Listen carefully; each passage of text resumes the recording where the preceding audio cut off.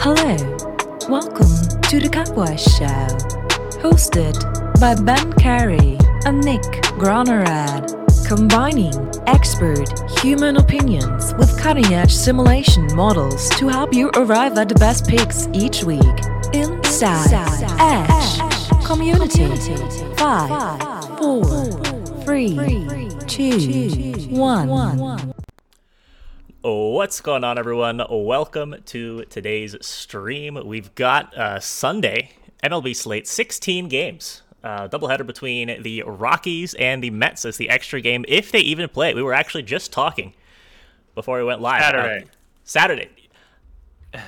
It is in fact Saturday. We were talking. I was talking about how the weather in Colorado's kind of got me fucked up. It was like 85 a couple days ago. 30 and snowing yesterday and today. I've got a headache, got a sore throat, and I don't know if they're going to play these games today. It, I think, has stopped snowing, but for now. But there is, I think, a pretty decent chance that these Colorado-New York games don't get played. Anyways, we are joined today for the first time by a special guest. We have the Sheffield Shuffler, AKA What's up, guys? What's up, man? Happy to have you. Thanks for having me. Yeah, it's good to have you here. So, for anybody who might not know who you are, let us know a little bit about yourself. My name is Peter. I run Sheffield Shuffler. It kind of started as like a clothing brand, like sports shirts, like this, like dropping dingers, just like baseball shirts. And then I wanted to put my personality behind it, so I started making some videos and kind of created the brand Sheffield Shuffler. I used to live in Wrigley Field on Sheffield and Addison, and I would be, the drunk guy coming home at 2 a.m., and my buddies would say, there he is, the Sheffield Shuffler, shuffling home. So I wanted to use that as my brand and have like that same kind of feel, encompass kind of everything that I produce. So yeah, basically I just make goofy videos. I'm just like a content creator. I like to gamble and I love baseball, so that's why you'll see a lot of my stuff kind of containing all those elements. Yeah, and I've been watching his stuff for just this baseball season, but man, you know your stuff, so I appreciate you hopping on because I think it's going to be a good discussion. We'll talk some Cubs at the end, and looking forward to breaking down some games with you. Yeah, absolutely. Also, have some fun. I absolutely love that shirt. I couldn't see it until you showed it off. Yeah. Drop it. I just thought it was like a regular Dunkin' Donuts shirt. That's the idea, right? Oh, yeah. And instead of the I coffee, absolutely love it's sunflower seeds. Yeah. So. That's awesome. All right. So, quick rundown of how the stream works for anybody who happens to be new. So we've got 5 categories of games. We're actually using the same category twice today for the first time all season, but there's a good reason for that. For each of these, for each of the first 4 categories, we've picked out a game that fits into the category. It's 4 games that are interesting for 4 different reasons, not necessarily our favorite bets of the day, more so just some games to spark some discussion around the slate, games that people are going to be interested in, things that you should be keeping an eye out for. The last category of the day is the walk-off. These are our actual favorite bets of the day. For all of these categories, the walk-off and the other ones, we have our leans. Ben has his lean. I have my lean. Peter will have his lean. And you guys, as the chat, will be able to vote in polls that I throw up on your favorite bets in all of these games. So, without further ado, are we ready to get going? Let's hop into it. Alrighty. So here is category number 1. The banana split.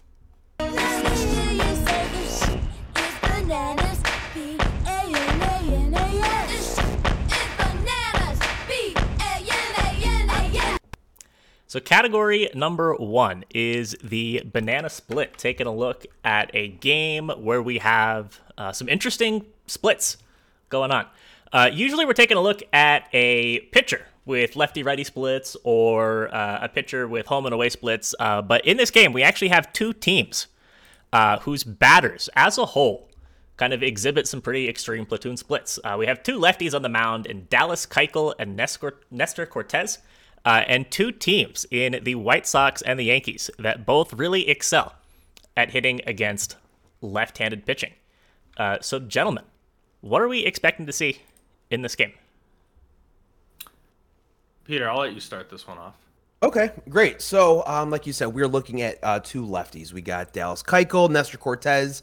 Cortez could arguably be, AL Cy Young front runner. He's got a very low ERA, 1.35, almost 50 strikeouts. He's been dealing all season long. And it's very fun to watch him because he's not going to blow anything by you. I think he averages out around 92 miles an hour on his fastball, which is 2 to 3 miles per hour less than league average at about like 95. So what he does really well is keep batters off balance. He's got that wiggle, that little Johnny Cueto stuff where he kind of does a funny, goofy, mind games almost, keeps batters off balance. So he's been a lot of fun to watch. And then you also see the White Sox, who are hitting very well against lefties. A 737 OPS, 326 on base percentage. These guys played each other last week, and the Yankees won 3 out of 4 games, all of those by 4 runs or more. Cortez has not allowed more than 2 runs in an outing this season. Very impressive. Last time he pitched against the White Sox, 1 run of baseball, 3 hits, 8 innings pitched. Keuchel also pitched very well. Last time he played the Yankees, he had 5 shutout innings. Yankees have the second best bullpen ERA with a 2.66. So I don't think Dallas Keuchel is going to replicate the same success he had last time against the Yankees. Call it what you want, regression. Dallas Keuchel's a ground ball pitcher. He's not going to be striking batters out at a high percentage. So for this game, I'm looking at Yankees -1.5. That's at -115. Also, I do like Giancarlo Stanton over 1.5 total bases. Stanton against Keuchel, not a huge sample size, 13 plate appearances, but he's hitting 550, 546 average, 1.182 slug. And then he's also slugging, almost 570 on the season, and he's hitting almost 300. So I really like Stanton over that 1.5 total bases, and I think the Yankees can kind of put up a few runs against the White Sox here. Yeah, I kind of agree with you on the Yankees angle there. My pick in this one is going to be the over. I'm just going to go off the kind of the matchup with the lefties. I think that's just going to bode well for both teams. And I think the other thing, too, kind of alluded to it, talking about Cortez and his style, keeping hitters a little off balance. The way I kind of look at it is it's like, hey, a team seeing him for the first time, you really have to get used to it. And I think the second time around, seeing that just 6 days removed, I think is going to help the White Sox just a little bit. I'm not saying they're going to hit him and score 5-6 earned off of him, but I think they can get a few guys on base, have some success generating some runs. But overall, I do think that Keuchel is going to give up plenty of runs in this one. I was even thinking about a first 5 for the Yankees, but one way or another, I think there's going to be a lot of runs generated. So I'm going to go with the over 9. Nick, are we still showing a 9 on the board? Yeah. So Okay. If you're looking, best price according to BetStamp on an over is an over 9 at -120. Okay. So there are 9.5s in a lot of spots, but you can get the 9 at -120 still. It's over on Caesars. Yeah. I'll lock that in. I actually think I'm going to bet this one. I do think so. I haven't locked it in yet, but this is one that I was thinking about, and I feel pretty good. Yeah, I mean, so honestly, you could see this over hit just from, or at least largely from the Yankees bats by themselves against Dallas Keuchel. And you want to talk about seeing a guy for the second time and seeing some regression from the pitcher. I mean, if we look at one of the pitchers who's going to be a little bit more susceptible to that, I think Keuchel's the guy and not Cortez. So I'm completely with Peter here. I really like this Yankees run line at -1.5. I think that these bats are going to destroy Keuchel today. You could also look for a Yankees team total if you're a little 5.5? Yeah, probably at 5.5. Let me double check. Also, Yeah. do we have the lineups out for this yet? Yes, this is the afternoon game, 1:00 Eastern. Okay. The White Sox are throwing out Josh Harrison, Adam Engel, AJ Pollock, Andrew Vaughn. Not exactly their premier team Something to kind of look at. Josh Harrison, he's batting 180. Adam Engel 226. Not that it matters too much, but I mean, sometimes when the White Sox, I don't know what Tony La Russa is thinking sometimes when he's throwing out these lineups, but I think it's worth noting. That's a really good point, and I think that's enough to maybe take someone off the White Sox, even if they're thinking run line or even a money line. Yeah, I mean, it's also potentially a little concerning for the over. Yeah, a little bit, but I think the upside though with the Yankees is enough. So I don't know, maybe the team total for the Yankees is a better move. I don't know. Looks like the Yankees are rolling out almost all righties in the lineup today.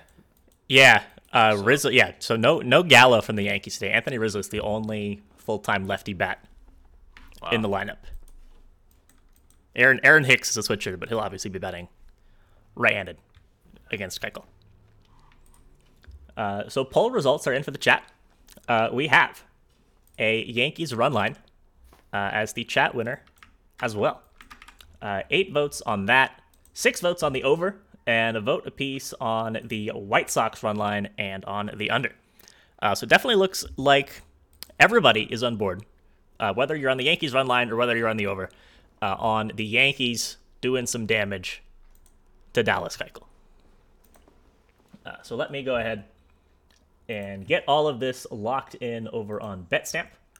Got a run line for Peter, run line for chat, a run line for myself, and the over for Ben.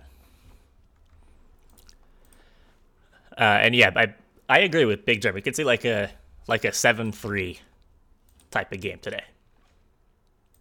I think. Yeah, and I think go ahead. We saw a lot of that. We saw a lot of that last week when they played too, right? Like we were saying, 3 out of those 4 games they're winning by 4 or more runs. So when the Yankees are winning, they're winning big. Yeah. So also I want to bring up before we move along into the next game another point. So we talked about this a little bit yesterday because these 2 pitchers were supposed to throw yesterday before this game got rained out. I was just talking about it with chat at the end of the stream yesterday. But any thoughts on the Nestor Cortez controversy? I mean, don't want to get into any of the, like, is it right, is it wrong? I mean, obviously the stuff that surfaced on his Twitter is not good. But from a baseball perspective, from a betting perspective, do we think that this is going to impact his performance on the mound at all? I got to be honest with you guys. I'm not. I did not hear about this. Can you guys fill me in a little bit? Very intrigued. I'll fill him in. So he had some old resurfaced tweets using some language he shouldn't have been using, and he apologized and owned up to it. But it is something to consider. I don't think it's enough to like take one side and make it the other, like the way you're thinking for this game. But it is something to ponder at, and just to say, like, will this kind of affect his approach? Is it going to be in his head? But I don't know. I don't like to speculate too much on something like that, just because you just don't know how much it actually is going to impact anything. Yeah, I agree. And also, so the tweets were tweets that he sent out when he was 17, which was 10 years ago. Typically, yeah, that's typically how it goes, right? Yeah. I personally don't think it's really going to make all that much of an impact on today's performance. It's like one of those things where, the picture of Luka came out before the game where he was drinking a beer, and then the Mavericks in game 1 lost by whatever, and then people were like, oh, that's why they lost, I think it's like one of those things where it's like, how much does it really impact? But, that's for talk show radio to argue over, so we'll leave it there. Yeah, we got to see, like, long term. It's going to make absolutely no difference. We saw that same thing happen with Josh Hader, right? Josh Hader had the same kind of thing, and everyone's pretty much forgotten about that at this point. Mm-hmm. Yeah, it's not a good thing to have surface, but it's not like the end of the world. Larry in chat said everyone is an idiot at 17. Yes. All right.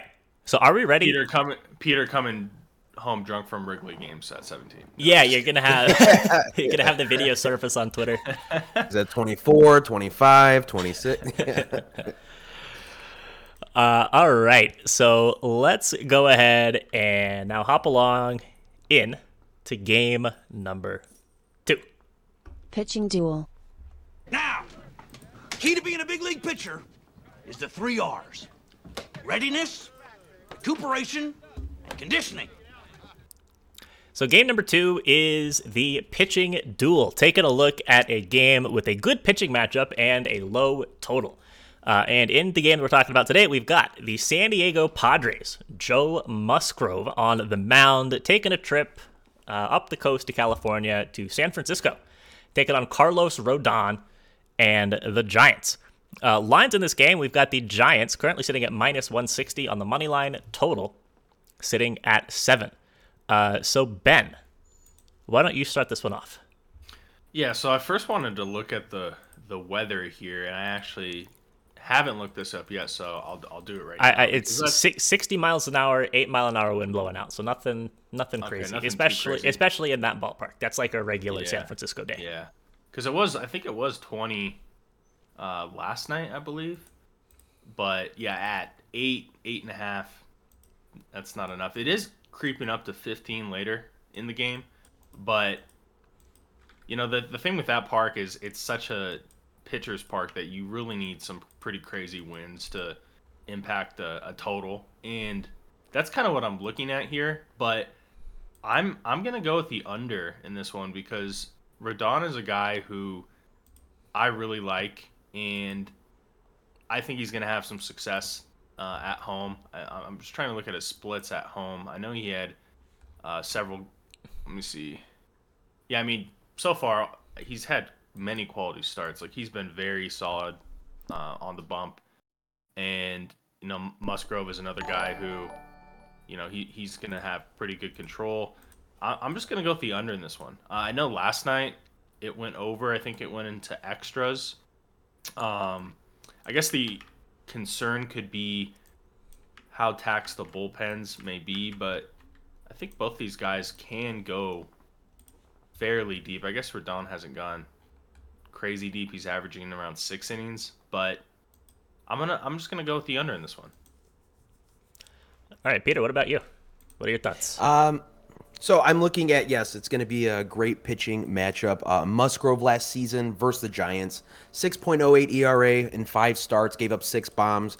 I understand those are last season's numbers. But also, Padres have won every single game Musgrove has pitched this season.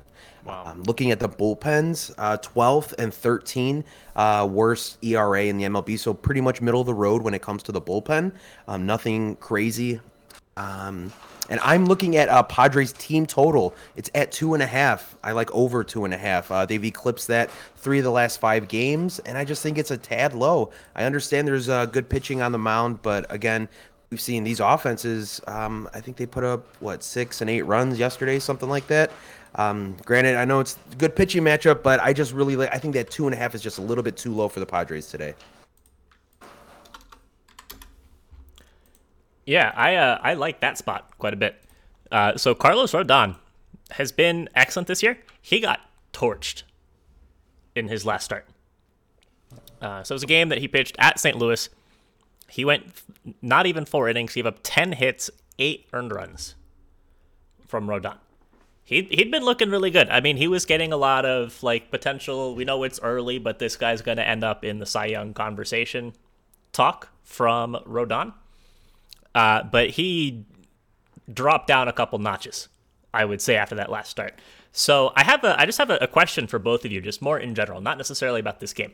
But whenever you see a pitcher who has been performing pretty well, so a top quality pitcher, but they have a terrible start like Rodon did last time out against St. Louis, is that something that you look at and ignore in trying to handicap the next game, or is that something that you look at and you get worried and maybe have a little apprehension, you want to bet against him again?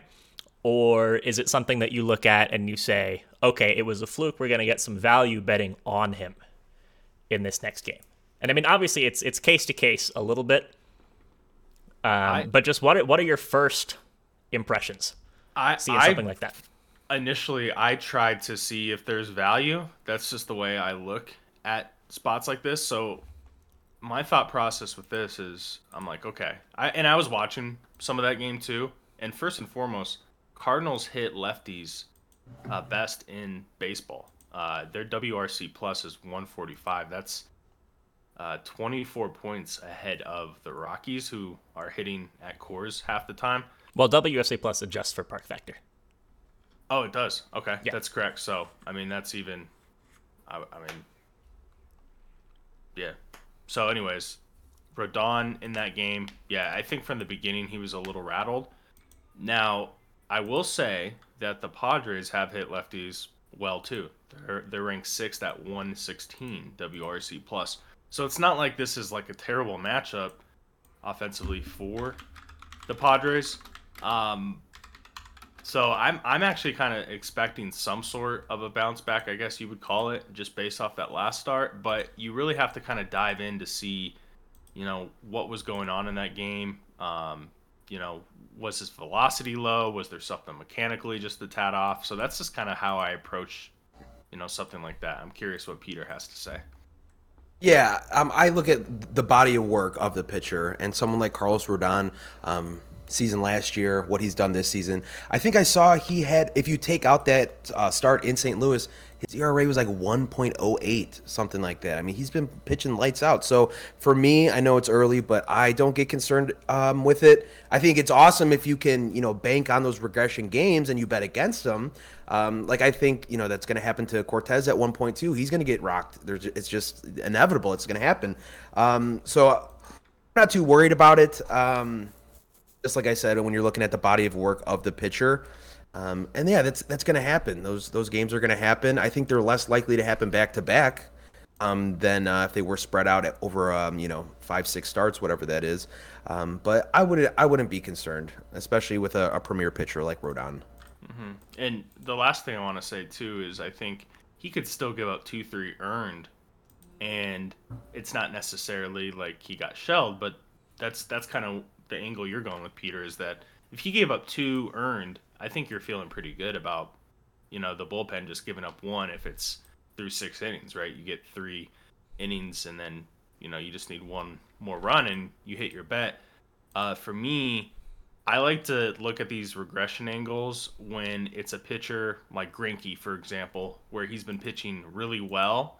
And I like to identify a pitcher like that who is liable for a blow-up spot more than the other way around. I've just had more success that way. I've hit quite a few bets doing that where I'm like, okay, a lot of hard hit balls. His ERA expected should be a lot higher. He's getting a little lucky. And for me, I think that's easier to identify than the other way around. But you do have to be careful because sometimes, you pick the next game and it's not that game. So it just kind of depends. It's a loaded question, Nick, as you know. Yeah. I think it's just good to talk about. It's good to have it be an active part of your thought process. Like you should. I know that both of you, I'm sure, have a way of handling it, but I think that it's important to just talk about it for the people who are listening and might see something like that and be like, oh, I don't know what to make of that. Mm-hmm. So as a data guy, I also like to go and look and see times previously in Rodon's career when he's had bad starts, how he comes back and responds. I mean, that is something that we can go look at. So last year, I mean, he didn't have any starts where he was 8 runs bad, but he did throw 4 games last year where he gave up 4 or more earned runs. He bounced back after giving up 4 with 6 shutout innings and 13 strikeouts in a game. He gave up 5 in a game, bounced back with 5 innings of 1-run ball. He gave up 4 in a game, bounced back with 6 innings of 1-run ball, gave up 4 in another game, and bounced back with 5 innings of shutout ball. So I think that Rodon, historically, over the last couple of years, and it was the same the year before that in the COVID-shortened season also. He had 1 bad start where he gave up 5, bounced back with a 1-run outing.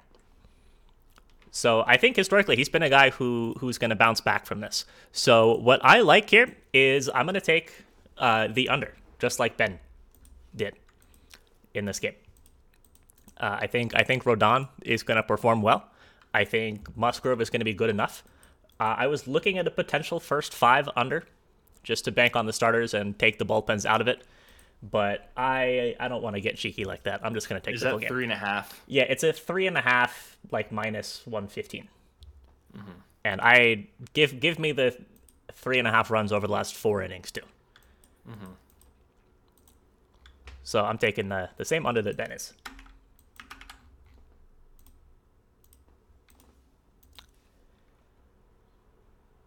All right, let me go lock that in for myself, and let's take a look and see what chat likes. So chat likes the under.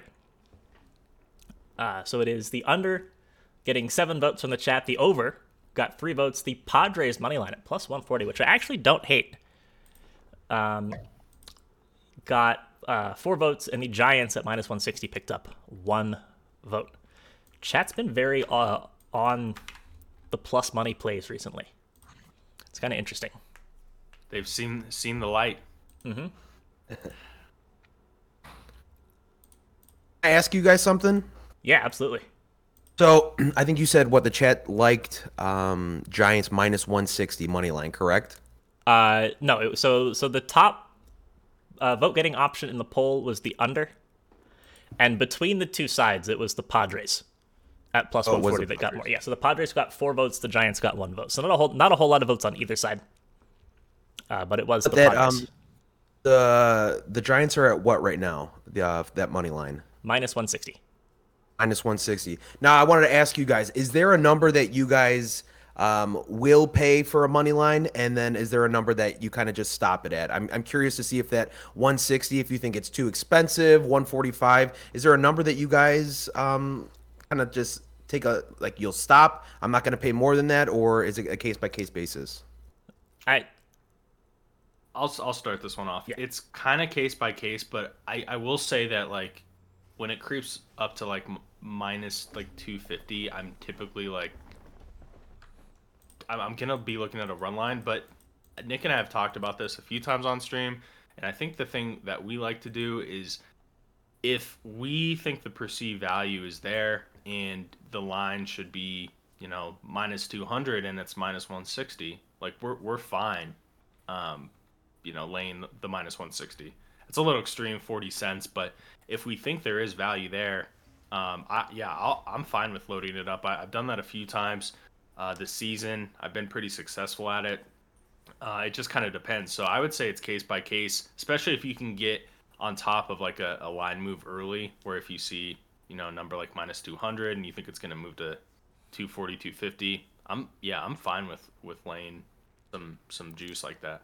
Yeah, and I'm the same. I'm happy to lay juice if I think that the value is there. I think everything in sports betting is all about value, and I think that a lot of people get very caught up in needing to see plus money on a play. So they'll take 2 things and parlay them together, or they'll say like it's minus 150, minus 160, minus 170. So I can't bet it. It's too expensive. There's no value there.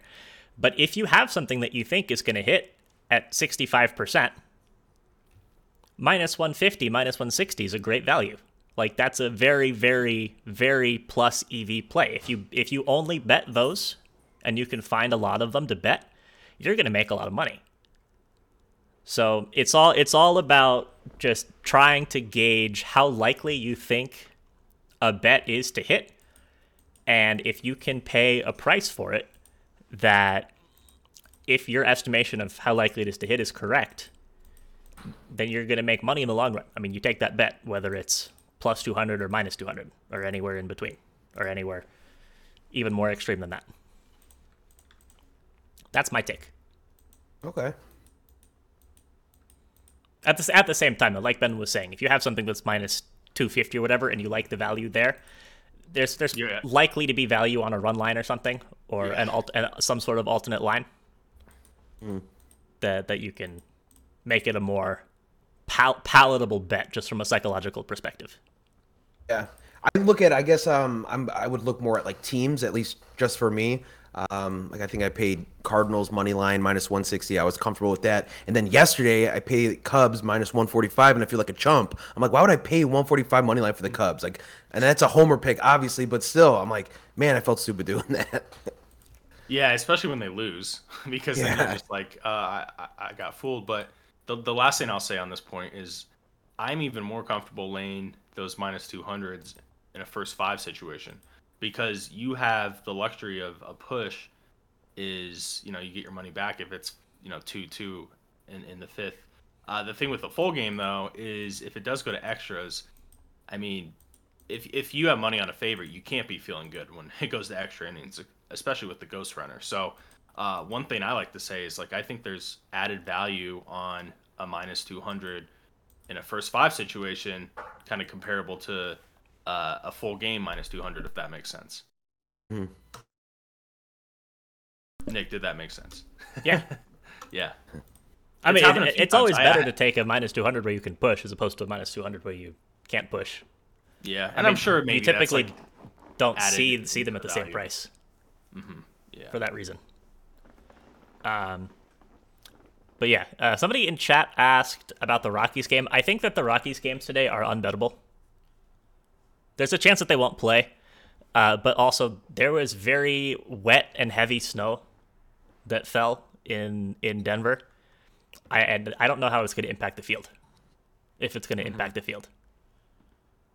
Yeah, and cold weather games, that's a whole discussion, and I just don't want to. I don't want to handicap this one. Yeah, no, I'm not going to waste any time looking at that game or those games. As appealing as it is to bet against Marquez. All right, so are you guys ready to hop along into category number 3? Yes. Alrighty, let's do it. The hype train. Come on. Release the brainstorm to make your motherfucking brain warm. A strange form, something kind of lyrical. Biggie the bastard, so that's kind of spiritual. Well, in God we trust, guns are bust. So category number 3 is the hype train. And we finally get to talk about the guy whose face is imposed on the train in the video in the hype train. Ben, this is like Christmas, right? Yeah.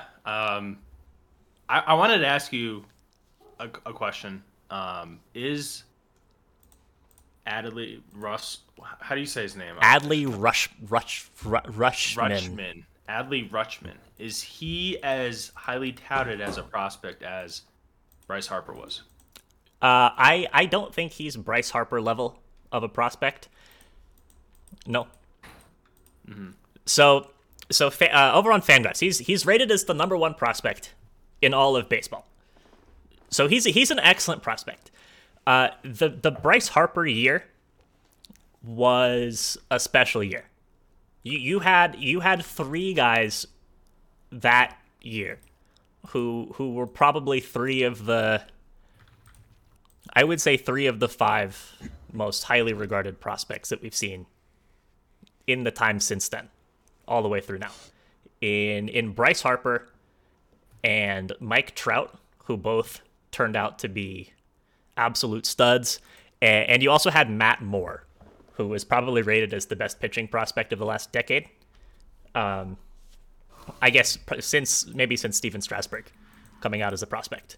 And he definitely did not turn out to be all that great, which is the hit and miss that you get with prospects. But I think it's those guys and it's Wander Franco as far as best prospects of the last decade. I also think too, Ben, from a marketing standpoint, I think Adley Rutschman has smaller, littler marketing value than Bryce Harper did. Bryce Harper, everybody knew his name since he was 17 years old. He was on ESPN. He was on, people knew who he was, this young kid with a big, loopy, strong, left-handed swing. So I think he was just, like you were mentioning, just something special that it's very hard to find, and they're kind of trying to market Rutschman as, number 1 prospect, which is great. But I think, like you said, it's just something special every couple years that you're not going to see every year. Yeah, and also, Harper, I feel like he had more of, somewhat of a cocky demeanor. I mean, deservingly so. And I think Rutschman, from what I've seen out of him, he doesn't fit that as much, which is fine. No, I completely disagree with that, actually. I think that's one of the big selling points of Rutschman. I mean, you don't see this just looking at stats in the minors, but Rutschman is like the absolute epitome of charismatic team leader. He's a guy who's going to sell a ton of jerseys, and as when he steps onto the big league field, that presence is going to be felt. He's going to be a star from a marketability side of things as well. So he's going to bat flip and talk shit. Yeah. All right. I think he's going to do some of that. The question though is like Baltimore, small market team. You know, how much of an upside does he have from that standpoint? I mean, yeah, he's in Baltimore. I mean, Bryce Harper was in DC. Yeah, I guess DC. I mean, I guess that's fair. Wander Franco. I guess yeah, Franco's maybe not getting so much hype because he's in Tampa, but.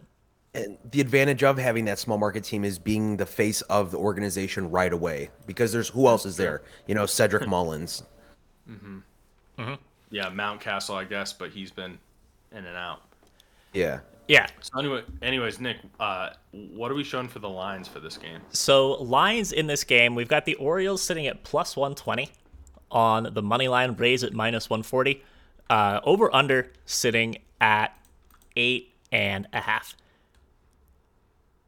Okay.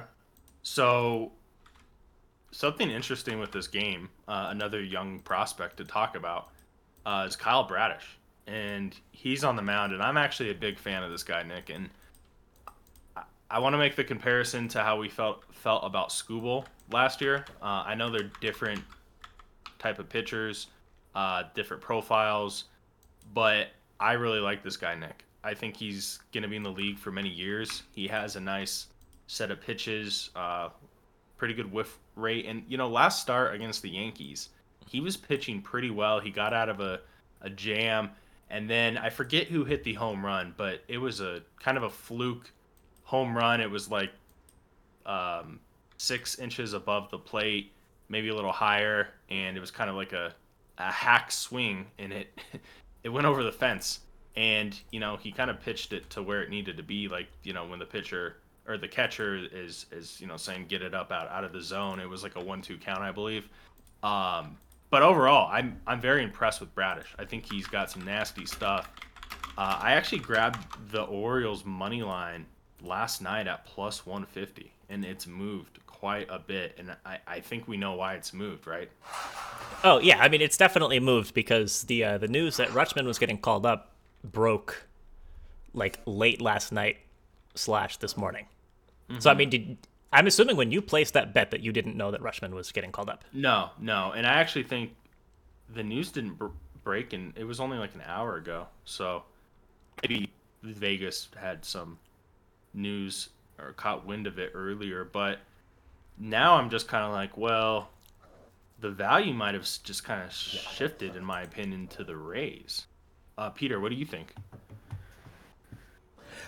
For this game, I was looking at Ray's first 5 money line. So we were looking at Kyle Bradish. I know you said you're a fan of him. He's got a 5.06 ERA. Expected ERA is close to 4. The problem I have with him is he throws a 4-seam fastball over 50% of the time. And I think you can see that in his hard hit rate, which is 41.4% hard hit rate. He throws that fastball, and then he follows it up with that slider. He's got some good movement on it. The thing here I like is Springs. Jeffrey Springs for the Rays. He has pitched, he's kind of like a starter, but they were starting to stretch him out a little bit. He's only allowed more than 1 run this season, and that was against the Angels. And Shohei Ohtani, we know how good their run producers are. He hasn't gone more than 4 innings, but like I said, he's performed well in his outings. And he allowed no runs against Toronto and Oakland, and that was in his last 3 starts. Again, with the Angels one in there as well. So I think he handles his business for at least that first 5 innings to get the Rays money line, and it's at minus 130. So I just like that. I like that a lot. I was thinking. So I picked up Beeks to start today in my fantasy baseball league. Mm-hmm. So I'm expecting 5 good innings from him. I do think that I'm going to take the Rays full game money line here. as opposed to the first 5, just because I like the Rays bullpen as well. But I'm kind of with Ben. I think that the value is on the Rays here with this with the Rutschman news and the line move that we've seen because of that. And it's Springs, right? Not Bees. Yeah, Springs, not Bees. Yeah. How deep will Springs go though? 5. 4 innings. Or four innings or a little bit more. Okay, so he hasn't gone more. He hasn't gone. I think if 4 2/3 was his longest, but each outing he's gone longer and longer. So they're kind of like stretching him out. Also, how do you guys approach a game like this, where we had a last night game go 13 innings and a lot of arms were used? How do you guys approach that? A lot of coffee. Well, the players, Nick. Right? Yeah. How do you, Nick, when you look at that, like, what is your thought process as far as the total, which is at 8.5, which in my opinion seems maybe a 0.5 of a run high. Yeah, I mean, it's something where you might see the obvious implications that you might see the starters go a little longer than usual. Yeah, if the teams are feeling concerned about how many innings of work they have available to them in the pen. But I think that with these guys both being young guys, Springs has been very consistent with his usage. Bradish, I think, in much the same boat. Mm-hmm. I don't think it's going to make a whole lot of impact.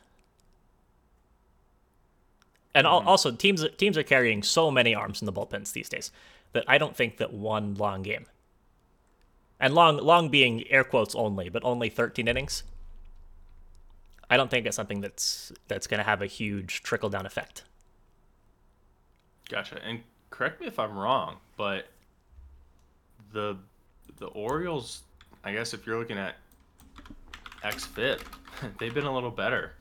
I mean, it's marginally than the Rays, but their bullpen has been pretty decent. And one thing I want to say about the Orioles, they were projected to win 62.5 wins this year. Yeah. I think they're going to go over that number. And I actually think this team, with Mountcastle healthy and the way they've been pitching, I think they're close to, this is maybe a hot take, I think they're close to a 500 baseball team. Now, the problem, though, is who they play in their division. But, I mean, they got some young guys coming up. Their bullpen's been solid. I'm honestly a little surprised how decent the Orioles have been playing versus expectations.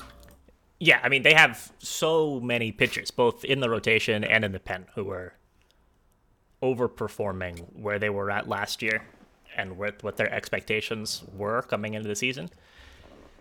It's still early. It's been a good month and a half from the Orioles' arms, but if the option is either they continue to pitch like this or they regress to close to where they were last year, I think that there's some regression inbound. I think they just can't across the board keep pitching as well as they have been.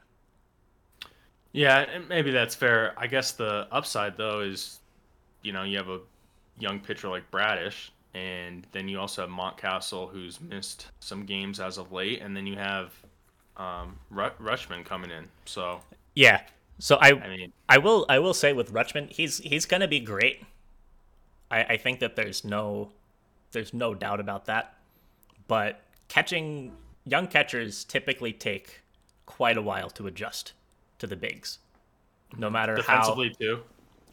Too. On both sides of the plate, and Rutschman is a great defender. So here, let me actually read. So for anybody who is unfamiliar with Adley Rutschman, he was the first overall pick in the draft back in 2019. Signed for what was at the time, I believe, the highest signing bonus an MLB draft pick had ever received. And it's not like the NBA or the NFL where they have slot bonuses. It's kind of like the NFL used to be, where you can just kind of pay the guy whatever. He is The TLDR on his scouting report on Fangraphs says, a superlative defender at a premium position, Rutschman is also a fairly polished switch hitter with power as well as being an intense, charismatic team leader. It says he's a complete franchise-altering prospect and one of the most exciting young players in the entire sport.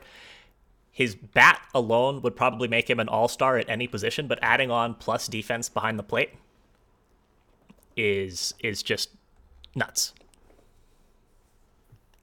But so he's going to be good. But catchers do take a while to warm up to the bigs. And the last thing I'll say about the Orioles too is they have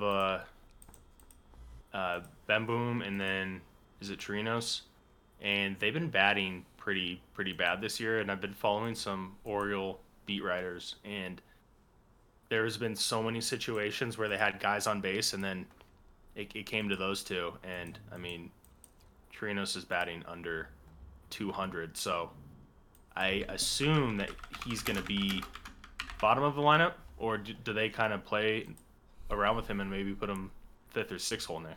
What do you think? I have no clue. There's only projected lineups right now, but they have him 5th. Yeah, it'll be interesting. It will. So chat likes the Orioles here, buying into the hype at plus 120. Ben, what is your actual lean going to be? Yeah, I'm going to go with, man, this is a tough one. I think I have to go with, I already locked in the, I guess I could go with the Rays at minus 124. It's a little bit of a arbitrage, I guess. Yeah. I mean, if you can get, well, is it ARB? Yeah, that's definitely ARB. Yeah, because I have it at plus. I got Orioles last night at plus 140. Nice. So I guess. Yeah. I guess Rays. Guess Rays. It's yeah. the first time I've done. I just want to be clear because people are going to be like, "Wait, why is this locked in on BetStamp and this is different?" But yeah, and this is why judging value is important, right? It's not about identifying which team is the better team. Mm-hmm. It's about identifying where can you put your money at a certain line and expect to make more money back. Mm-hmm. And Nick, I'm showing minus 124 on FanDuel. Yeah, I'm keeping up the minus 140 for the Rays just on the graphic on here. I have minus 124 locked in over on BetStamp. Okay. I just want to keep things consistent with the poll. Yeah, for and sure. with the graphics. Just lines from a certain moment in time. Peter, have you ran into anything like that where you placed a bet like the night before and then you wake up and you could potentially, you guarantee yourself some profit? Do you ever look at that, or does it just, if it happens, it happens, or maybe none of the above?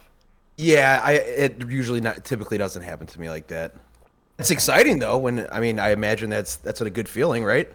Yeah, the only thing though is like, let's say you put a unit down on one side and then a unit on the other. You're guaranteed to win.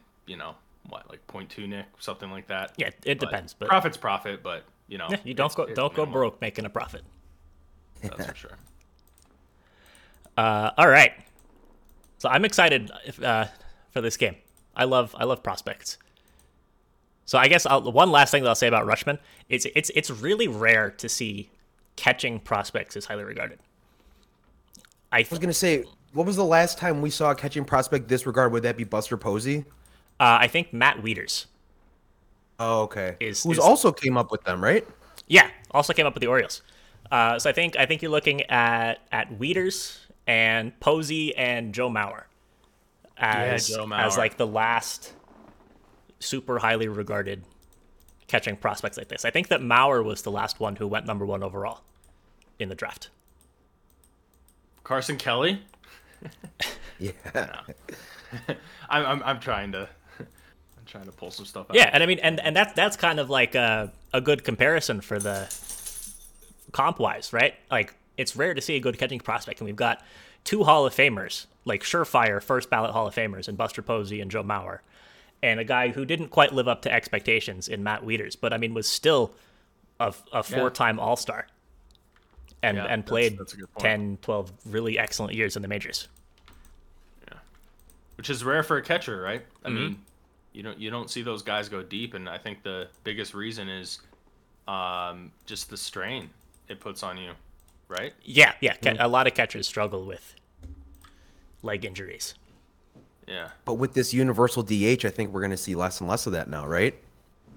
I do think so. So a guy like Salvador Perez, I mean, he's a guy who I'm spacing on who their backup catcher is, but he's not. So the Royals actually have, I think, number 3 if Henry Davis. Well, no, I guess there's a lot of good like lower level catchers, but, MJ Melendez at catcher for the Royals, who is a top 30 prospect in the league in his own right. But that's just this year. The problem, though, is like Salvador Perez is so good defensively that, I mean, he helps out the pitchers so much, so it's tough to just take him out of that position. But if it came down to a spot where he's like, yo, I only can catch X amount of games a year, then they can put him in the DH for sure. Mm-hmm. Yeah, so I think that'll definitely help the catcher longevity across the board. I guess he's been a DH. He could be a DH because he's in the AL, but yeah, point still taken. Mm-hmm. All right. So are we ready to hop in to the next category? Yes. Also, I see people asking for pick of the day and best lay piece. So the final category, the walk-off, is our favorite bets of the day. So when it's time for that, we will get there. So here is category number 4. The hype train. Come on, motherfuckers, come on. Release the brainstorm to make your motherfucking brain warm. A strange form, something kind of lyrical. Biggie the bastard, so that's kind of spiritual. Well, in God we trust, guns out bust. And no, that's not a mistake. We have the hype train twice today. So category number 4, once again, is the hype train. And Nostradamus, you're all good. Welcome to the stream. Appreciate you being here. So category number 4 is the hype train, because we have not one, but 2 top 100 prospects debuting today. So we just talked about Adley Rutschman, and we have Matthew Liberatore making his debut on the mound today for the St. Louis Cardinals. So a little bit about him. Let me go to his scouting report real quick. So he was a first-round pick out of high school, out of Mountain Ridge High School, somewhere in Arizona, back in 2018. He's a lefty, 6'4". Doesn't have a crazy fastball, but has some excellent breaking pitches. He's got a huge curveball. There's another guy on the cards who has a pretty nice curveball. So it'll be interesting to see if they get along with each other. Also got a nice slider. So what I think, I guess I'll come back to that. So lines in this game. We're looking at about a minus 145 for Liberatore and the Cardinals, plus 125 for the Pirates. Total sitting at 8.5. So I guess first off, before we talk too much about Liberatore and some comparisons I want to make for him, do either of you have any thoughts on this game? Peter, you can start. Yeah, I do, and I think Ben mentioned it earlier, and it's the fact that Cardinals mash lefties. From what I saw, I know you said they were first, but I see they're second in MLB for best OPS against lefties, and then Pirates are bottom 10 when it comes to that same statistic, and then Pirates bottom 5 in OPS ranking, bottom 5 bullpen. They issue their fair share of walks as well. So when I see that, you're putting guys on the base. You got Goldschmidt, you got Edman, you got Nolan Arenado. These guys are going to be knocking around. If you're putting them on base, it's I think it's a very good price for a team who has an advantage in every statistical category. I don't care if there is a rookie on the bump, what have you. I think that Cardinals money line, I got them at minus 145, and I thought that was incredibly fair. Yeah, so I'm kind of with you on that. The only thing that does scare me is Quintana has been solid this year. He's the one guy in that rotation for the Pirates that I think I can trust, obviously, more than anyone. I'm trying to look back at, Nick, maybe you could find this for me, or Peter, if you know. In that Dodgers game, I think he only gave up a few, right? Or maybe he had only gave one. up 2 hits, no runs. No, 2 hits, no runs. He hasn't given up a run in either of his last 2 starts. Wow. And correct me if I'm wrong. I think the Dodgers hit lefties pretty well too. Yeah, they do. Yeah. No, that's just one game. It doesn't take away the point, because I think the thing with the Cardinals that is a little different than the Dodgers at the plate is the Dodgers are hitting well no matter who is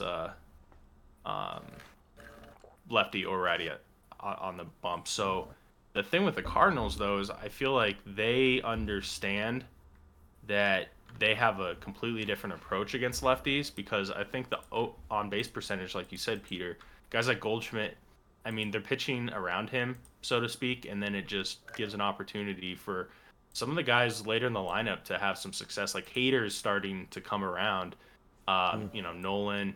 So I kind of like where you're going with this. I'm actually going to go with the over. I like the over because I think the Cardinals had Gallegos, I think his name is. Yes. He pitched. Great job for them. Yeah, he pitched 2 last night, so 2 innings. So I don't think they'll have him. They could have Helsley, who could pitch 2. But I think that this is a game where Liberatore could only go maybe 3 or 4. It's hard to say. And I think the Pirates can put up some runs in this one. So, Nick, before you lock that in, I just want to look at the Pirates team total real quick, but you can go and give your take with this one. Yeah, so I just want to first give a rundown of all of the top 100 pitching prospects who have debuted so far this year and what they've done. So we saw George Kirby, who is the highest rated prospect who has gone so far. He went 6 shutout innings, struck out 7 guys in his big league debut. Hunter Green, second highest rated prospect, went 5 innings, struck out 7, gave up 4 hits, 3 earned. We saw Nick Lodolo for the Reds, lefty, go 4 innings, give up 5 runs, strike out 4. And I think Lodolo, of all of these guys, is actually the best comparison for Liberatore as kind of as a lefty first and foremost, and then a lefty who is, I guess, a pitchability lefty, as opposed to a dude with nasty stuff, like a lot of these other guys are. 3 other guys who have debuted as top 100 prospects this year. We saw Matt Brash, who definitely had his ups and downs in his time, but had a great first start. Went 5.1, struck out 6, gave up 2 runs. We saw Mackenzie Gore, who's pitching extremely well for the Padres this year. He went 5.1, struck out 3, gave up 2 runs in his first start. And Josh Winder on the Minnesota Twins is the other guy who's debuted this year. He also went 5.1, gave up 2 runs, struck out a guy. So we're pretty consistently seeing these highly rated rookie pitchers going 5 innings. I think that Liberatore is good for 5 innings today. Probably not a lot more. It probably won't go less unless he gets really lit up. But we also see pretty consistently like 2 runs, 3 runs. Lodolo gave up 5. Kirby didn't give up any.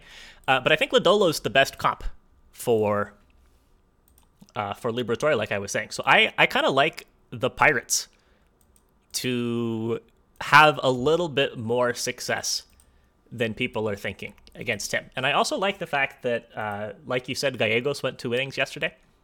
So we shouldn't expect to see him today. He was nasty. He had 5 strikeouts and 2. I was on the over in that. I pushed, but man, that probably should have gone over. Yeah, so I think I'm going to take a Pirates team total over 3.5. Kind of just avoid having to handicap whether the Cardinals are going to continue to hit lefties, whether they have against a lefty who's been pitching really well in Quintana. And just trust that Liberatore is going to have a bad inning out there. And then he'll maybe give up 3. We'll get a run against the pen. Give me the Pirates team total over 3.5. That's what I want today. We can all agree, though, that Jose Quintana isn't who he is his last couple starts, right? Probably. Yeah, he's been good all year, which is like very un-Jose Quintana-like. Right. I mean, you got to watch him with the Cubs for a couple of years, and you can't Yeah, be don't happy with remind what me. you saw. No, and that's the thing is that anytime I see someone pitching like this, that meme comes to my mind. You're not that guy, pal. You're not that guy. It's like I see what you've done these last couple starts, but that's just not who you are. That's not what your career has been, and that's great that you're having some success, but I don't know, especially in an interdivision game like a Pirates and the Cardinals or the Cubs, when there's so much familiarity between these teams that have played each other so often. Yeah, I don't know. I'm gonna go with the full game over at 8.5. Nick on BetMGM minus 120. Actually, minus 115. I'm gonna go full game. All right. Just thinking Pirates team total, but I just think Quintana's gonna give up a few. And if we can get the Pirates bullpen for a few innings, I like my chances there. Yeah, this will be an interesting one for sure. Just to see what happens. I always like watching these new guys. Could be the face of the league for the next decade, or it could be somebody that we get to watch pitch 5 times and then never see again. If you look at Quintana's splits or his percentile rankings on Baseball Savant, you would think he has an ERA of like 5. But I guess his expected ERA 4.5 and his current is 2.1. So I could see this being a game where things kind of catch up to him, but we'll have to see because again, he had a pretty damn good outing against the Dodgers. So yeah, I mean he's had a lot of good outings. Yeah, and the Reds. I guess the Reds was the most recent. For some reason, I was thinking that the Dodgers was, but no, the Reds, he gave up 0 earned, only 3 hits. So only 5 hits in his last 13. I mean, he's given up 9 earned runs in 7 starts this year. Yeah. Pirates rank 4th for most walks given. Yeah, he had, man. This is gonna be a really interesting game. Yeah, so the chat is on the Cardinals here as well. Trusting Liberatore, fading Quintana. 80% of the votes in this poll came in on the Cardinals money line. So it is definitely everyone likes the Cardinals here. Mm-hmm. So are we ready to hop along into the last category? Favorite bets of the day? Yes. All right. So before I play the video clip, what I need to do is I need to see what chat is on so I can make a poll for chat's favorite play of the day. So chat, let me know what you're on. If you like a money line, a run line, a team total, a game total, a nerfy, a yerfy, whatever it is that you like, let me know. Give me the pick and give me the price that you have to pay for the pick. Is it a minus 110? Is it a plus 200? Let me know. If I don't get the price, it's not going in the poll because I can't go look everything up. So here is the video clip. The walk-off. The 1-1 pitch. A swing and a drive to deep right, away back, gone! And let's see what we've got. So Nostradamus says Astros minus 2.5. What is the price on the Astros? So we've got Cubs D-backs under 7.5. Curious, Peter, what your thoughts on that are. I usually have a rule where I don't like to bet on the Cubs. I'll break it sometimes, especially when they're the first game of the day and I want some action when they got those 120 starts. But I was looking at Justin Steele over 4.5 Ks today. That's plus 100. I did like that. Diamondbacks rank 3rd, most strikeouts in MLB. They don't hit lefties as well as righties. Justin Steele 9.32 Ks per 9. And last time he faced them on Sunday, he got 10 Ks. So 4.5, I think that's very manageable for, I think, an underrated Justin Steele, especially when they exploded for all those runs yesterday. Winds blowing in at about 8 miles per hour today, so it's going to be a different ball game. Yeah, I'm kind of surprised that that number is where it's at. I guess the market's kind of saying like, hey, that was an outlier, but I like that. I thought it would be closer to like 5.5. And at plus 100 too, which is okay. Interesting. Prop market is interesting. It's a little different than how you have to look at like sides and totals. I would say the way they set some of these numbers. Mm-hmm. So poll is up. We've got the that under in the Cubs D-backs game. We have the Red Sox minus 1.5 at plus 125. The Astros minus 2.5 at plus 125. The Brewers minus 1.5. A lot of run lines today from the chat at minus 105, and the over in the Yankees White Sox game at minus 115. So one of those five will be chat's favorite play. But Peter, what is your favorite bet on today's slate?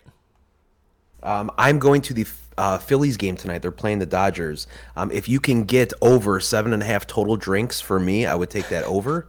Definitely gonna hit. Yeah, we don't really like to throw the word lock around. Like, there's not many locks in sports betting, but that one, that's a lock.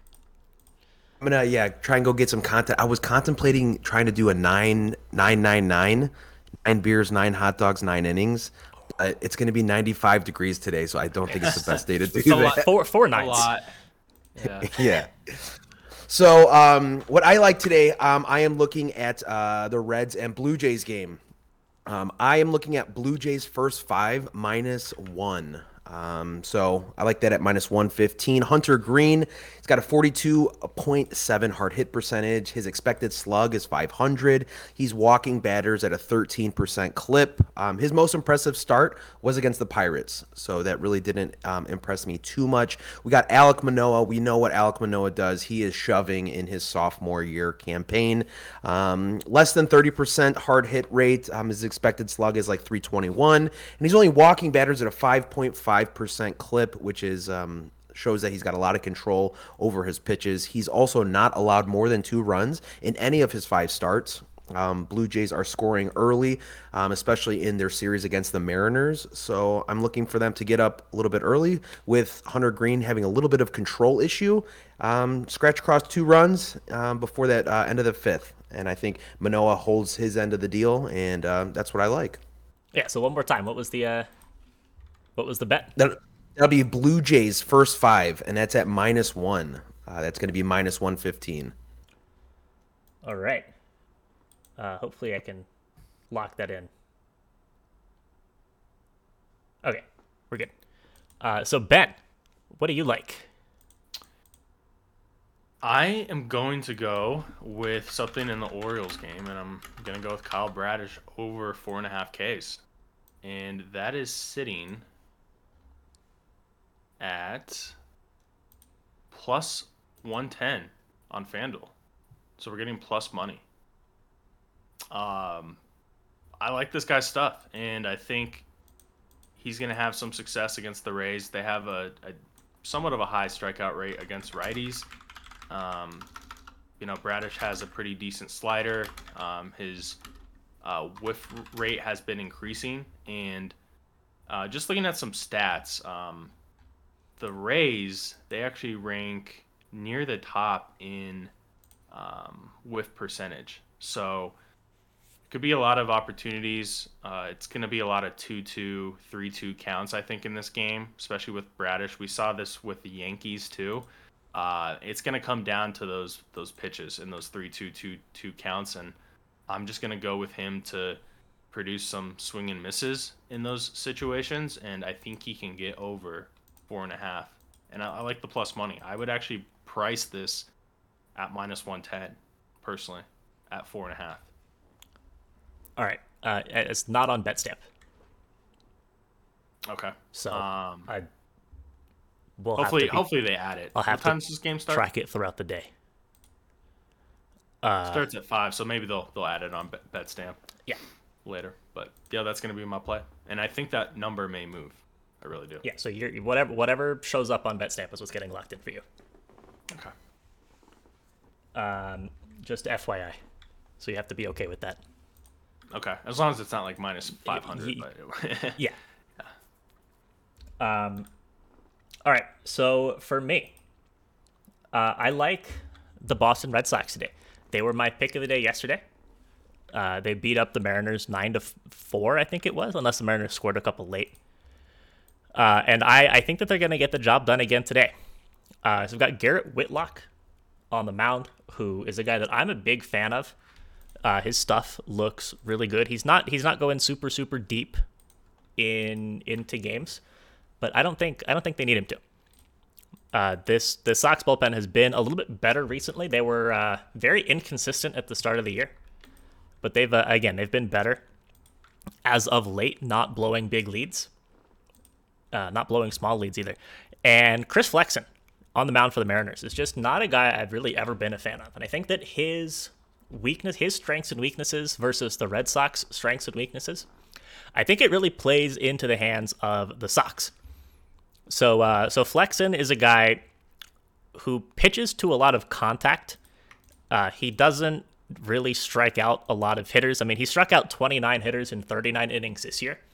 And I think that K rate is actually a little bit high for him. I mean, especially compared to where he's been over the course of his career.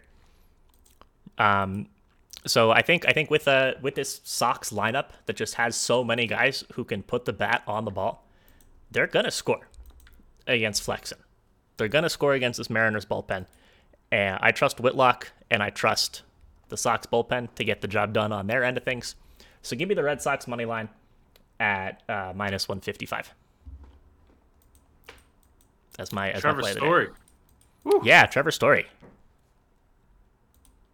So Peter, this is funny. We did a preseason award show, and we were basically predicting who we would have to win Cy Young, Rookie of the Year. Actually, we didn't do Rookie of the Year, but we did MVP, and I gave out Trevor Story at 100-1. So long shot, right? So the first month, I'm like, this is an absolutely terrible play, but now I think his WRC plus jumped up insane, just like 40 points. Three home runs in a game will do that. Yeah, and he's had 11 RBIs I think in 2 games. It's insane. So yeah, grand slam yesterday.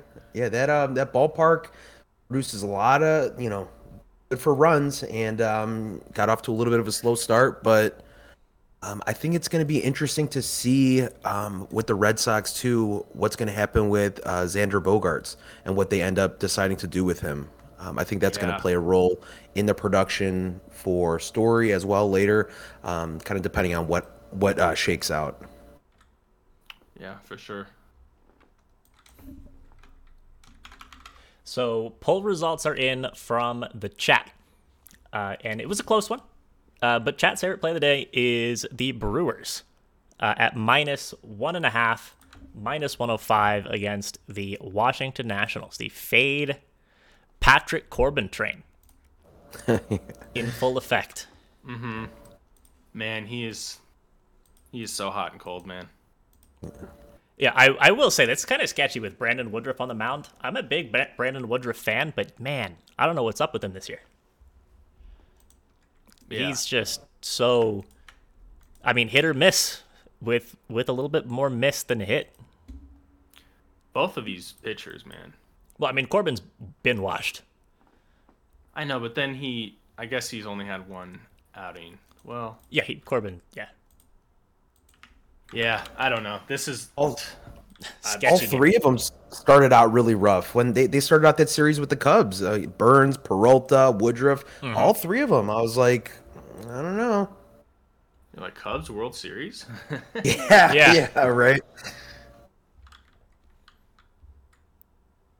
Yeah, if I'm looking at that game, I would look at some alt runs to some extent.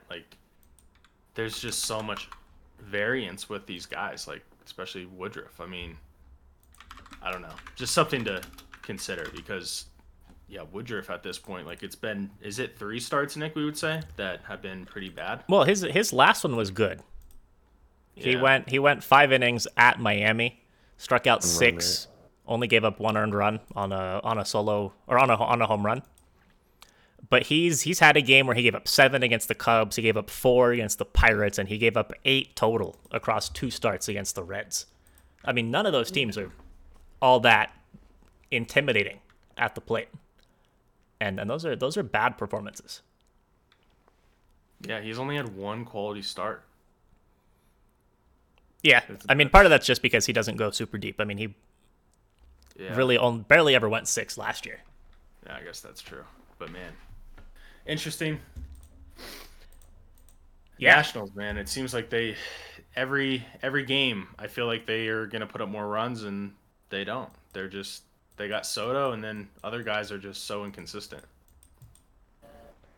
That's the game plan too, right? Just walk Soto. I think that's why he's got the most walks in the league, and then just pitch to everyone else. How many RBIs does he have compared to home runs? Well, so let's look. I guess it's 8 and 11. So 8 home runs and 11 RBIs.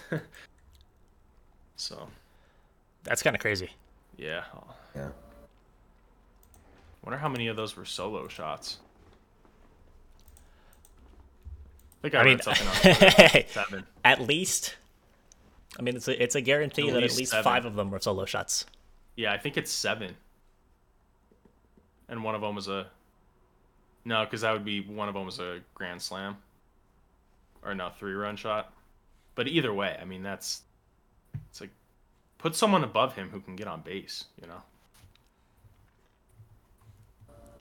It's easier said than done. Right. So, couple questions from the chat. Yankees money line or Yankees team total? I don't care about value. So value is very important in sports betting. So he said later on, building a small 2-teamer. I think if you want the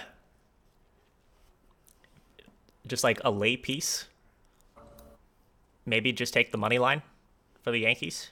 I mean, Peter and I and the chat all liked the -1.5. So, I mean, obviously the money line is more likely to hit than the -1.5 is. So, yeah, I mean, value still matters in parlays. I understand that people just want to maximize the chance of hitting the parlay, but if you're trying to, over the long run, make the most money, the value is still very important. But if you just want a air quotes lay piece, I would just say the money line. Mm-hmm.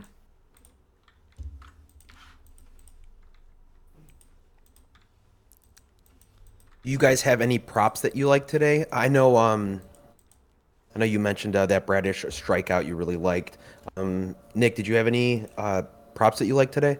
I haven't really taken a look through the prop market yet. Okay. I'm just curious. I'm going to go take a look at the model and see who it has striking out the most people today. And that guy usually strikes out a lot of guys. Justin Verlander at about 8.2 strikeouts. I'm curious what his number is at against the Rangers. That could be nuts. So that's got to be high. Verlander's got to be 7.5. Yeah. Especially that could be a good spot though because the Rangers coming off a win. What's his face went? Martin Perez went full. Yeah. Game. I was not expecting that. That was crazy. Martin. See, that was a Martin guy Perez. I thought was going to regress, Peter, but I was dead wrong. So I'm seeing Justin Verlander 6.5 strikeouts. It's got to be like -140, -150, right? -130. -130. This is on DraftKings, yeah. So I mean, that's probably I would think that's a good look. I'd want to look into it a little bit more. But Verlander and Carlos Rodon are the two guys that the model has striking out a ton of dudes today. Both in like the 8.1 strikeout range. Mm-hmm. Although I've seen Rodon, he put out 12 strikeouts twice already, which was really impressive. And then obviously Verlander is pitching to his Cy Young form after coming back from surgery at 39 years old. He's been incredibly impressive from this point on. Rodon is a guy who he'll go one inning without a strikeout, and then you're like, oh shit, this isn't on pace. And then the next inning he'll strike out the side. And you're like, oh sweet, we're back on pace. So also, the Nationals who they needed for that guy to get on base, Trey Turner.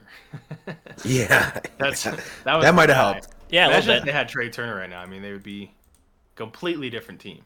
But that's the Dodgers for you. They're They're gonna get those guys. Yeah, and I mean, you can't be unhappy with 6 years of Josiah Gray and 6 years of Keibert Ruiz. Yeah. They'll figure it out, hopefully, unless they get rid of Soto. I mean, that's what you have to do, right? That's how you have to rebuild a team. If you just sit and win 80 games every year, it doesn't work. Like you need to, like the Rockies, exactly. Yeah, it's baseball is so much about just asset management as far as years of control on players, and then you can splurge on a big salary or two.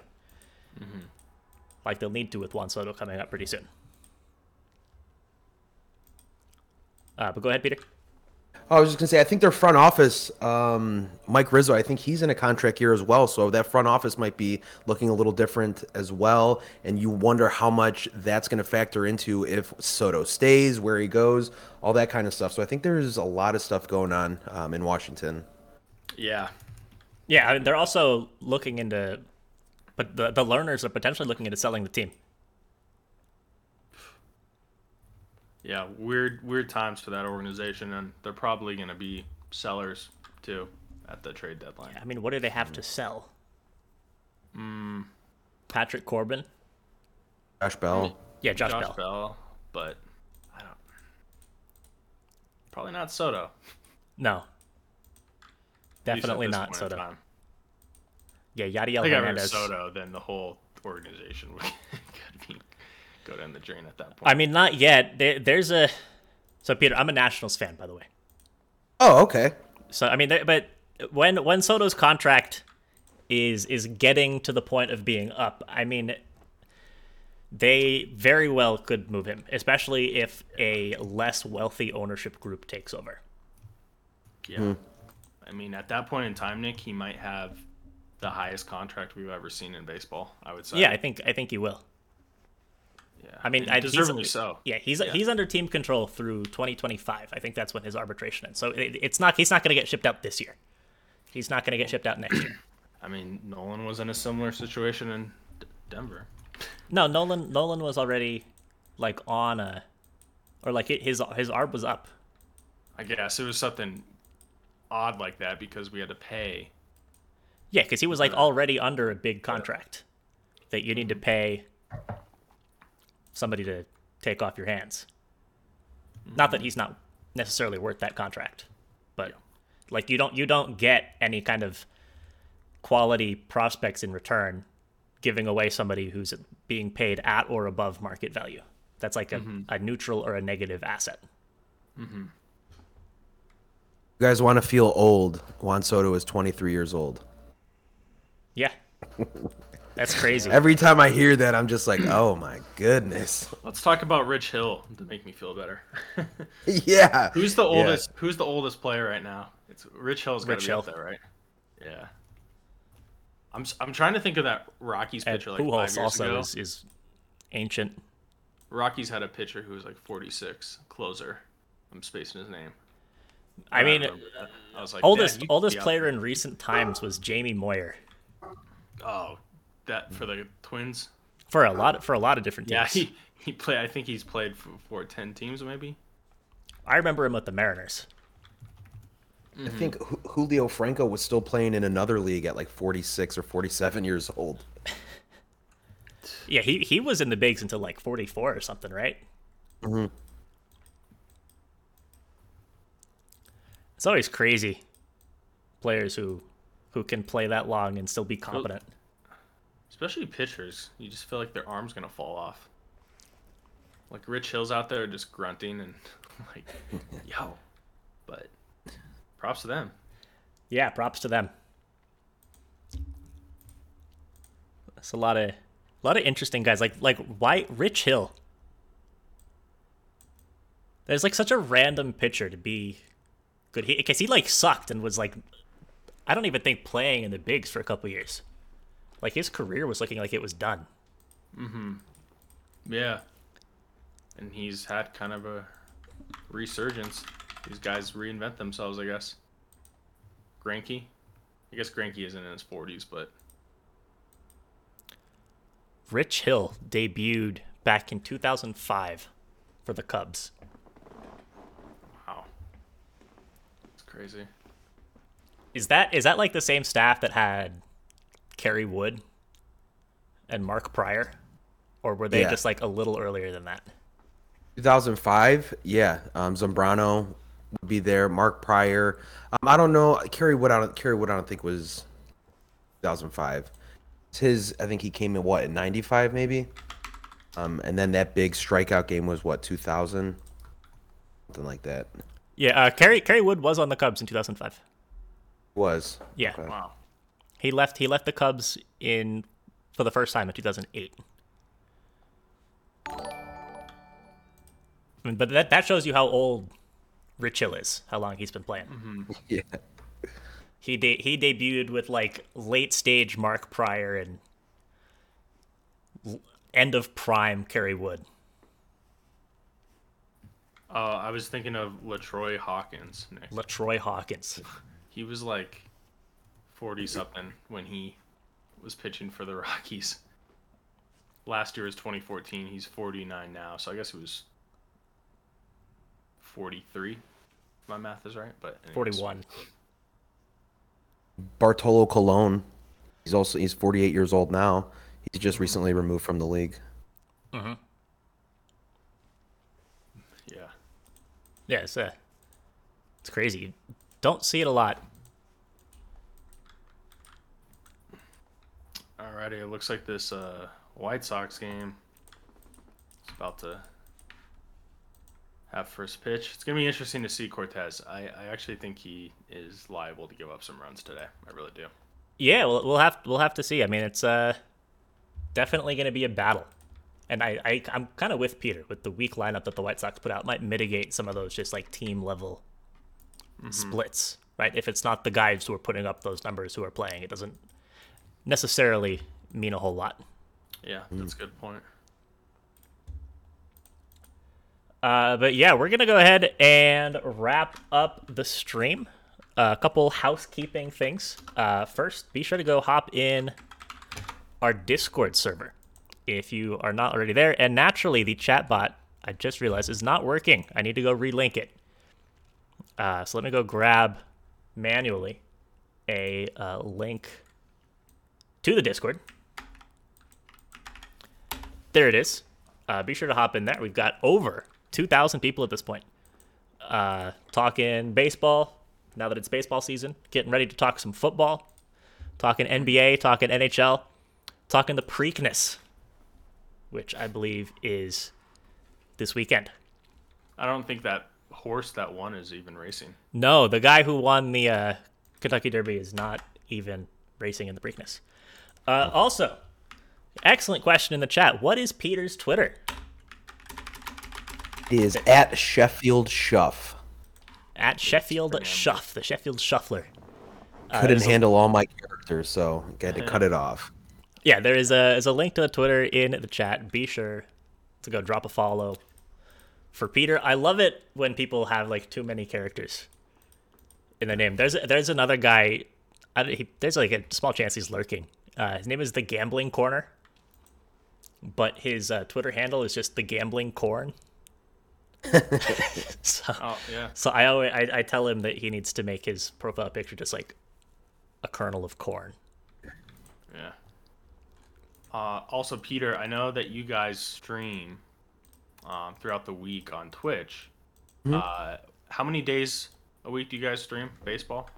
I go 3 days a week. I typically try to do Monday, Wednesday, Friday at 11 a.m. And I do that by myself. So I'm always looking for people to jump on the stream. But yeah, so Monday, Wednesday, Friday, 11 a.m. It usually runs only probably like 15 minutes. I take some questions and then that's about it. Yeah, and what's the name of the Twitch channel? I'll go grab a link and throw it in the chat. It's from We Bet Media. It's on their Twitch channel, and my show is called Daily Dingers. All right, yeah. So everybody, go drop a follow on WeBet. They do a bunch of different JJ's content on things. there. Yeah, JJ's on there. Yeah. Cool. So go drop them a follow as well. Be sure to tune into Peter's show over there. I'll have to check it out. Yeah, I think it's time to go watch some ball. So thank you, Peter, for taking the time out of your morning/afternoon to join us on the stream. Appreciate it. Had a great time. Thank you guys for having me. Yeah, it was nice meeting you guys too. Great to talk some baseball with some other like-minded people who you guys do a great job with the show. It looks beautiful, by the way. The whole production, very good job. And again, yeah, thanks for having me on. Yeah, for sure. And we'll have to have you on again sometime in the summer. And obviously the White Sox have a single. So that total is going to fly over. The under is chalked, right? Under is chalked. Nerfy is chalked. Yeah, Caked. It's everything. I laugh so hard when there's like one run and people are like, oh, it's chalked. Bloop single in the center. Oh no, Nestor Cortez is washed. Yeah, overrated, they're saying. Yeah. All right, so time to go get some bets in. Time to go watch this game. Good luck to everybody on your bets today. Thank you for tuning in again. We'll be live again, same time, same place, tomorrow morning. So be sure to tune in for that. We'll catch you there. Take it easy. See you guys.